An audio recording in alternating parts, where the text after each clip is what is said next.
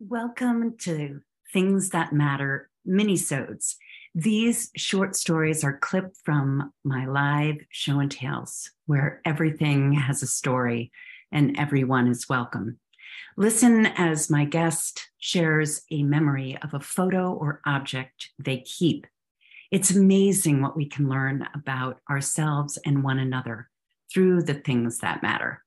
This show was born after a decade of hosting story sharing gatherings in a moment's encounter with a waiter and a watch. I invite you to think about the things you surround yourself with and the stories they would tell. Enjoy. So my husband passed away from pancreatic cancer in 2016.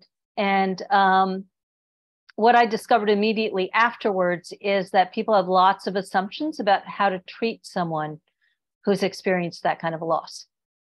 And I decided that I was not going to be a good widow. I was not going to go along in the trend that I was expected to go on. I was going to be a bad widow. So that's where the name comes from. I am very comfortable with my dead. I lost my brother when I was 25. I've lost grandparents. I've lost friends. Yeah. I'm going to go back to my grandparents. I am the oldest of the grandchildren. So I'm the boss. And my brothers will say I'm bossy.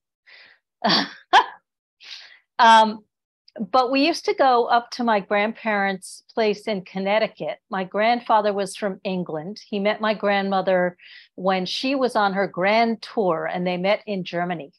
He was in the army. And fell in love, communicated by letters for 2 years, and then got married. She was from a family in Virginia. And she went across to England, and it really didn't work out. And so he uprooted himself and came to the States. And we would spend Christmases and Thanksgivings and all of that up at their place. And the table was covered with an oilcloth tablecloth very often. And there was this little iron candelabra that the candles went in. And from England, they brought the monk. So the monk is a candle snuffer. You can see his little face, I think.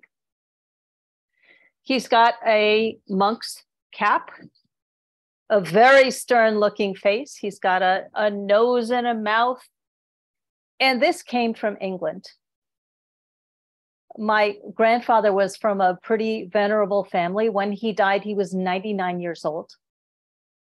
So this item is over 100 years old in my family. And my grandmother would sit at one end of the table, and she was very little. And my grandfather was pretty tall, and he would sit at the other end of the table, and he was pretty gruff and stern.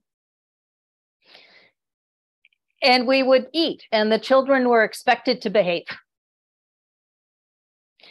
And then at the end of the dinner, the children would clear the plates, and one favored grandchild was told to go and get the monk from the kitchen and put out the candles. And so very often it was me. I was the first one. And I was very often the favored one. And you would come out and there were 6 candles because it was a multi.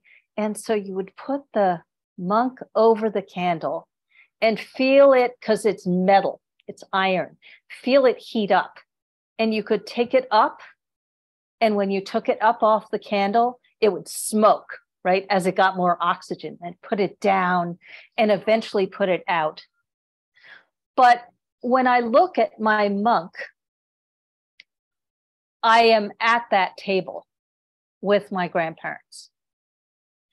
And I'm at that table, and that's one of the things that rituals and traditions do for us, I think. I'm at that table with my grandparents and with my family and with my cousins, but I'm also, in the retirement community. My grandfather died when he was 99. My grandmother died of ALS. I was the one with her when she decided to stop eating. I was the one who stood for her until my grandfather and my mother could get back from Maine. And so it brings all of it up, not just sitting around the table, but that community and that love and that history over 100 years. When I was showing this morning, I put my finger in, and when you put a candle out in a candle snuffer, it gets black inside. And it's black inside. And I don't know the last time it was washed, honestly. But this reminds me of my grandfather going in his walker on his 99th birthday and opening the champagne and flowing it all over my mother, about 3/4 of it. It reminds me of my grandfather insisting on going down to stow the boat in Maine. And us being on the roof and hearing this tiny voice say, "Help," and running as fast as I could because he had gone into the water, and swimming to him. And he said, "Get away from me. I'm fine." And holding him up.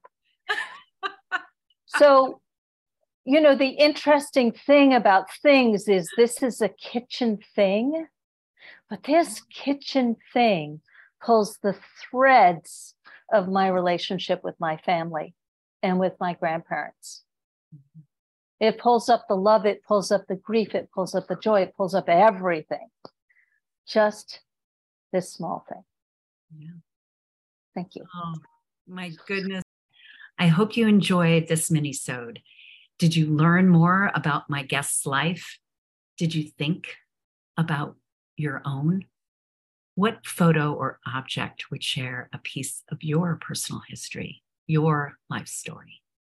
Stay tuned and come back often to listen to more stories of the things that matter with Marty McNabb.